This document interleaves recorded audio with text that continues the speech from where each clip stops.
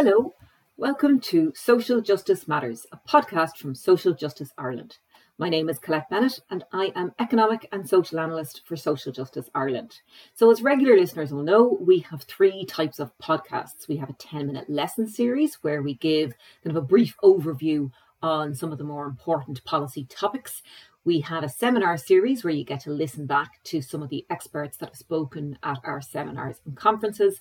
And we have our interview series, and today is one of those. I am delighted to be joined by a former colleague, Dr. Anne Leahy. She has just published a book on the intersectionality between disability and ageing. So it's great to have the opportunity to talk to Anne today. I hope you enjoy it. So Anne, thank you so much for joining me today. How are you doing? Very well, and delighted to join you. Great, thank you so much. So you've written a book that's very exciting, Disability and Ageing Towards a Critical Perspective. Why this topic? Why this book? Okay, so I suppose there's an obvious answer in that populations are aging, and even though I think we all know that, I don't know to what extent we really realise it means we as older people, if you like, assuming we're say of so-called working age now, we'll be part of a much older world. So there's about 1 billion people in the world aged over 60 at the moment. That's going to increase by about a third in the next 10 years, and it'll double by 2050. So a similar pattern kind of is happening here. And the greatest aging is happening amongst the oldest old. And that's where disability, that's the link with disability really very often. So disability becomes more common the older we get. And I suppose I also had a personal reason. I worked on aging. I worked in the NGO age sector for many years before undertaking the study. So I knew that policies, NGOs, etc., on disability and aging remained very separate. And that always seemed a little bit maybe of a lost opportunity to me, because obviously disabled people will age, and all of us who live long enough will experience impairment at some stage. So it seemed a bit paradoxical that there were so few sort of intersections between the worlds of disability and of aging. So an informing thing as well was that disability in older age, in a way, it isn't thought of as disability. You know, you have a chronic illness in older age, you're not really considered disabled in the same way that you might be at a younger age. So those kinds of issues were puzzles to me. You mentioned there, you know, people living with a disability will age. And then as we age, obviously, we become impaired. Obviously, the older we get. Is there a difference, I suppose, in older age for people who experienced disability from childhood versus those who become more impaired or you know have a disability into older age? Yeah, that's a very good question. And there actually is very little research with that first group, people with a long-standing disability who are aging, particularly in relation to physical and sensory disability, which is where my focus was. It's a bit more now, a lot more really, I suppose, in relation to intellectual disability. But basically that group have been a bit left out. And there are actually almost no studies that compare those two experiences. Because they tend to be assumed to be very, very different experiences. And I think in a way there are good reasons for that assumption. Some of it is medically based because the reasons one experiences disability tend to be different when you're younger to when you're older. But to my mind, those sort of medical differences have influenced our thinking maybe a little bit too much on this. I think one key thing, though, is that people who age with long-standing disability come into older age with a real legacy of disadvantage on a whole range of fronts. So I would say that group really needs much more of a focus, both in research and in relation to policy as well. Would there be any, I suppose, assumption, and just to play complete devil's advocate, But that first group, perhaps because they have experienced disability through their entire life cycle, that perhaps they have adapted in some way, that it's almost easier. But then, of course, as you say, the corollary to that is that they have experienced so much disadvantage throughout that entire life cycle. Very good point, and that is true. There is a thread of argument that that you bring resilience when you've experienced age, when you've experienced disability over the long term. And certainly my participants, so I had two groups. I had a group who had long-standing disability and who are now older, and another group who were first experiencing disability when they were older. And that first group certainly were very used to dealing with challenges throughout their lives. But the truth of it was they could also be very challenged in older age too. So for example, somebody might say have experienced blindness in the course of their life, but now they were almost deaf. There are new impairments. So there are always new challenges, I think. So while I'd say they're a very resilient group, I wouldn't underestimate the kind of challenges, both at a personal level, like at the level of impairment, but also then they have new kind of barriers to negotiate as well. And they may be doing it with a legacy of disadvantage in terms of lower incomes and maybe less support around them. Yeah, and I mean, I think that's an interesting point. And you mentioned the word resilience in that kind of context of, that their own innate resilience because of their experiences. But I think we have a kind of a policy discourse around resilience as a policy. And I have a real aversion to that, in that it's a very individualized response to something that is much more systemic, something that is much more, much more widespread, I suppose, and comes from policies. So it's not about, well, if you make the individual more resilient, then they'll get over it. It's about, well, actually, if you put in place the supports that people need, then you improve their well-being, their standard of living. Yeah, that's absolutely true. And just linked to that, I suppose, and focusing on the other group for a minute, people, first experiencing disability with older age, I suppose there is a huge focus there on resilience too, and on active aging and on, promoting healthy lifestyles. And all of that is good insofar as it goes. But the truth of it is as well, like our whole life course will, to some extent, influence whether we experience disability or not. Poorer people really do experience more disability in older age, and in a way that gets a bit lost sometimes too. And your book, this new book that's out, this is building on your PhD, is that right? That's correct, yeah.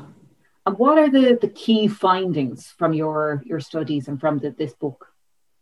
Okay, so the study was, as I said, with older people experiencing physical or sensory disability, and drawn from these two groups that generally are not brought together in studies: people aging with long-standing disability and people experiencing disability as they age. So I suppose in simple terms, I have kind of two areas of key findings. So it was really about how they experienced disability in older age.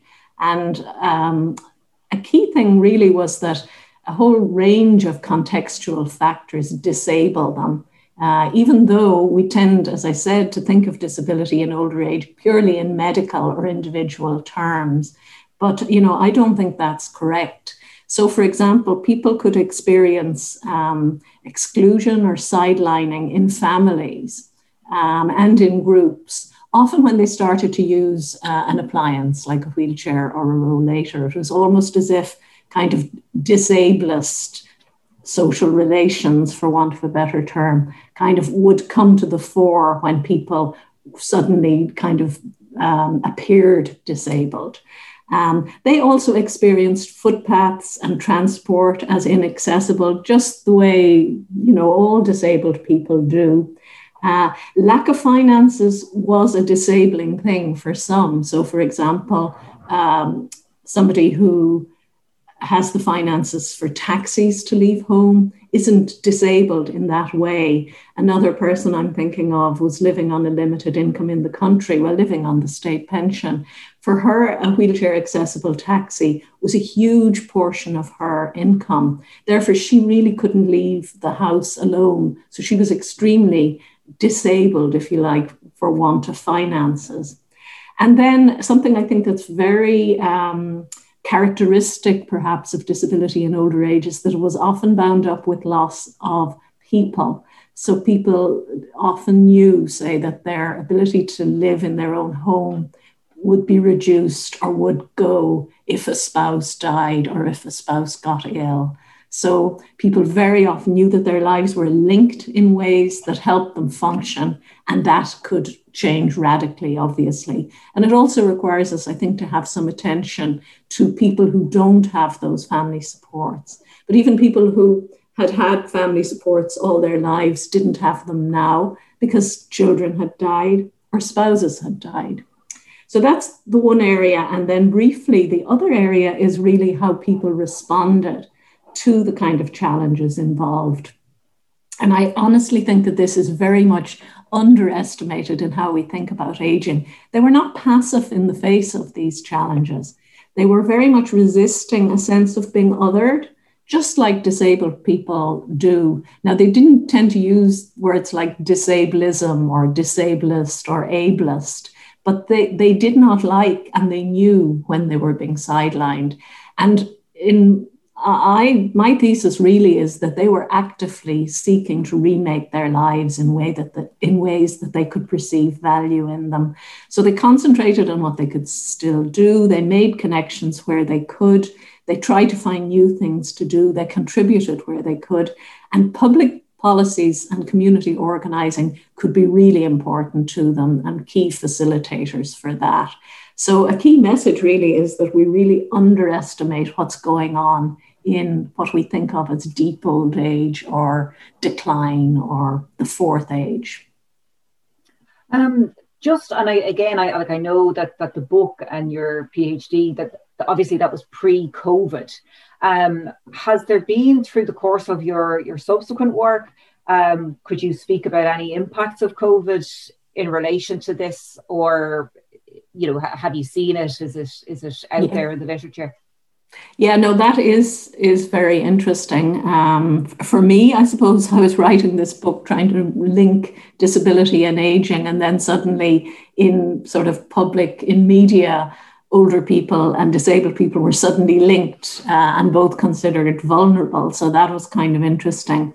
I suppose for me, COVID really highlighted how the lives of older people could be discounted. So we saw in some countries, treatments or access to ICU rationed on the basis of age. A journalist in England suggested that COVID could actually be helpful by culling elderly dependents. You had this outrageous ageism expressed freely. So, as I say, it really showed to me how being older, you can be discounted. And obviously there were awful things that came out of experiences of nursing homes in some countries, especially. So in a way, COVID for me has highlighted the ageism that stays under the surface. And in terms of where it might lead to, I think, some of the awful scenes and criminal behavior in some nursing homes, particularly abroad, hopefully will lead to more support for people to live at home. We need lots of options, I would think. And also I would hope that it would mean that we would see that these are actually human rights violations of the rights of older people, bringing in things like the Convention on the Rights of Persons with Disabilities more for older people. Yeah. And actually just speaking, I suppose, in terms of the policies, you mentioned that some older people may worry about their prospects of remaining in the home if a spouse or a child dies or a child moves out. And we've seen much discussion around home care and, you know, whether there should be a statutory right to home care. There was meant to be one brought in actually this year, kind of early in this year. We still haven't seen any detail of it. Given the fact that we are going to have we are having an increasing aging population, how important do you think these kind of policies are going to be in terms of the aging in place? Or is it a case of that kind of consistent 4%, 3.7% of older people in nursing homes is just going to have to get bigger? That proportion is just going to have to grow. Yeah, I mean, I think all of those things are definitely in the air now. I mean, there will be more disability, if you like, due to aging. And I say that without being somebody who's negative about aging at all. And obviously, healthy lifestyles are important, and delaying disability is important too. But the bottom line is disability itself is aging now, and we definitely need a variety of choices for people. So nursing homes will continue, but there also needs to be, and we're very underdeveloped in this area in Ireland, all kinds of assisted living facilities as well as more support to live at home. You know, a whole range of things need to be considered, like paying a family member or a friend to provide care, or enabling people to hire a professional carer. For me, the bottom line, I suppose, is the experience of disability is a diverse one, and that continues in older age. So a one-size-fits-all model is not going to work for, you know, the extended population of older people that we are going to have. I mean, if you had, and this is the kind of $1 million question or $1 billion question, if you had the budget, if you had, you know, coming into budget 2022, kind of a top 3 or a top 5 list, what would be the policy recommendations? What would be on your hit list, your wish list? Well, I suppose it comes back to really what I've said, more diverse models of support, a shift to looking primarily at trying to support people at home rather than nursing homes being the only option. Nursing homes of high quality, certainly for some people who need them, but a shift to try and look at different ways of supporting people, and also consultation with older people experiencing disability, so that we have their input.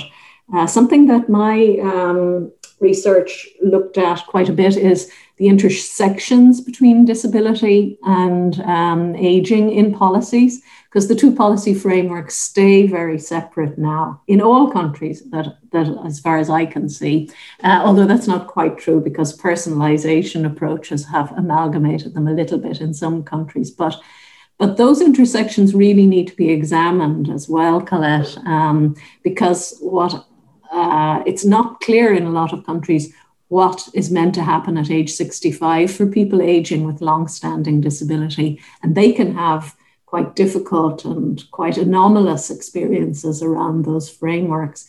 But in a lot of countries, you have quite a different set of services available to people over 65. So the timing of disability onset around your 65th birthday, which after all is purely arbitrary figure based on, you know, historical approaches to pensions. But so you can experience quite a different set of supports and be perceived in a very different way depending on when onset of disability happens. So in effect, you have a kind of an institutionalized ageism. And I really think, I don't know that any country has really grappled with those issues, but we need to start doing that. And researchers are beginning to do it, of course. Did you come across any, I suppose, examples of kind of best practice or something that we would like to emulate when you were putting together this book? Yeah, I suppose just a couple of things. I think I mentioned that community organising and public services could be huge for people. And that is absolutely true. So, even though obviously you can critique services, but getting to either a disability centre or a centre run for older people was really important for people who were finding it hard to get out of home on their own. Even though, again, they weren't sort of passive recipients of care in those places, they were very actively critiquing them. They knew the difference between, a good service and a bad service. But they really appreciated kindness of staff that they met there or of volunteers, connection with other people. And a lot of them really appreciated the opportunity to do something purposeful or interesting. I want to give you one example. I'm thinking of a man in my study who was attending a disability centre because he'd experienced disability onset before age 65, but not much before age 65. But now, I think he was in his late 70s, he had learned to use a computer there. He was using a computer at home. It was a real improvement to his life. Now, had he attended a centre that was geared for older people, chances are he mightn't have had that learning opportunity. The opportunities might have been more limited. So that's an example of how good a local care centre can be and the really positive role it can play in people's lives. So I think that's my key takeaway, that while support to live at home and independence, and there's a lot of emphasis on independence in public policy. And I think people really want that sense of independence and choice, if they can make choices at all. But communal experiences are really important too, and communal learning experiences are really important. So in a way, we've got to think about aging in broader terms than health and social care, because it's also about communities supporting people, cultural institutions and cultural bodies supporting people as well. Yeah, and you talked about, that kind of separation between disability policy and aging policy, and never the twain shall meet unless there's a kind of a more personalised approach, as you say. Had there been any policies? I mean, I'm aware of one policy statement that came from both departments. So there was the Department of Housing and Department of Health, which looked at that policy options for housing for older people. And it did take kind of a universal design approach, and it did take a kind of a whole of life cycle approach. It wasn't specific around disability. But are there any policies that are delivering in this space? For me, I look to the Convention on the Rights of Persons with Disabilities, to be honest, because, at UN level, the Special Rapporteur on the Rights of Persons with Disabilities has pointed out that the Convention applies irrespective of age. But in point of fact, I don't know that societies, policymakers, any of us really have taken on board what that means, because we still think of older disabled people as people just with long-term care needs, say. That's kind of how it's framed. Whereas in fact, they're people with rights under the Convention. And I think maybe particularly with the impetus of COVID, I think policymakers are going to have to grapple with that nexus more. One thing I would say, though, is that, the personalised agenda in sort of disability services, that has resulted in great things for some people, much more choice. But simply applying it to all disabled people of whatever age isn't always the best thing either. So, for example, in the UK, where they've kind of rolled out a more personalised or so-called personalised approach across their user groups. There's also research coming out showing that it doesn't always suit all older people. In fact, it doesn't always suit all disabled people. So again, it's about a range of choices and not a sort of one model fits all. Well, I think that point has absolutely been well made. Thank you so much, Anne. So again, Anne's book, Disability and Aging Towards a Critical Perspective by Dr. Anne Leahy is available now.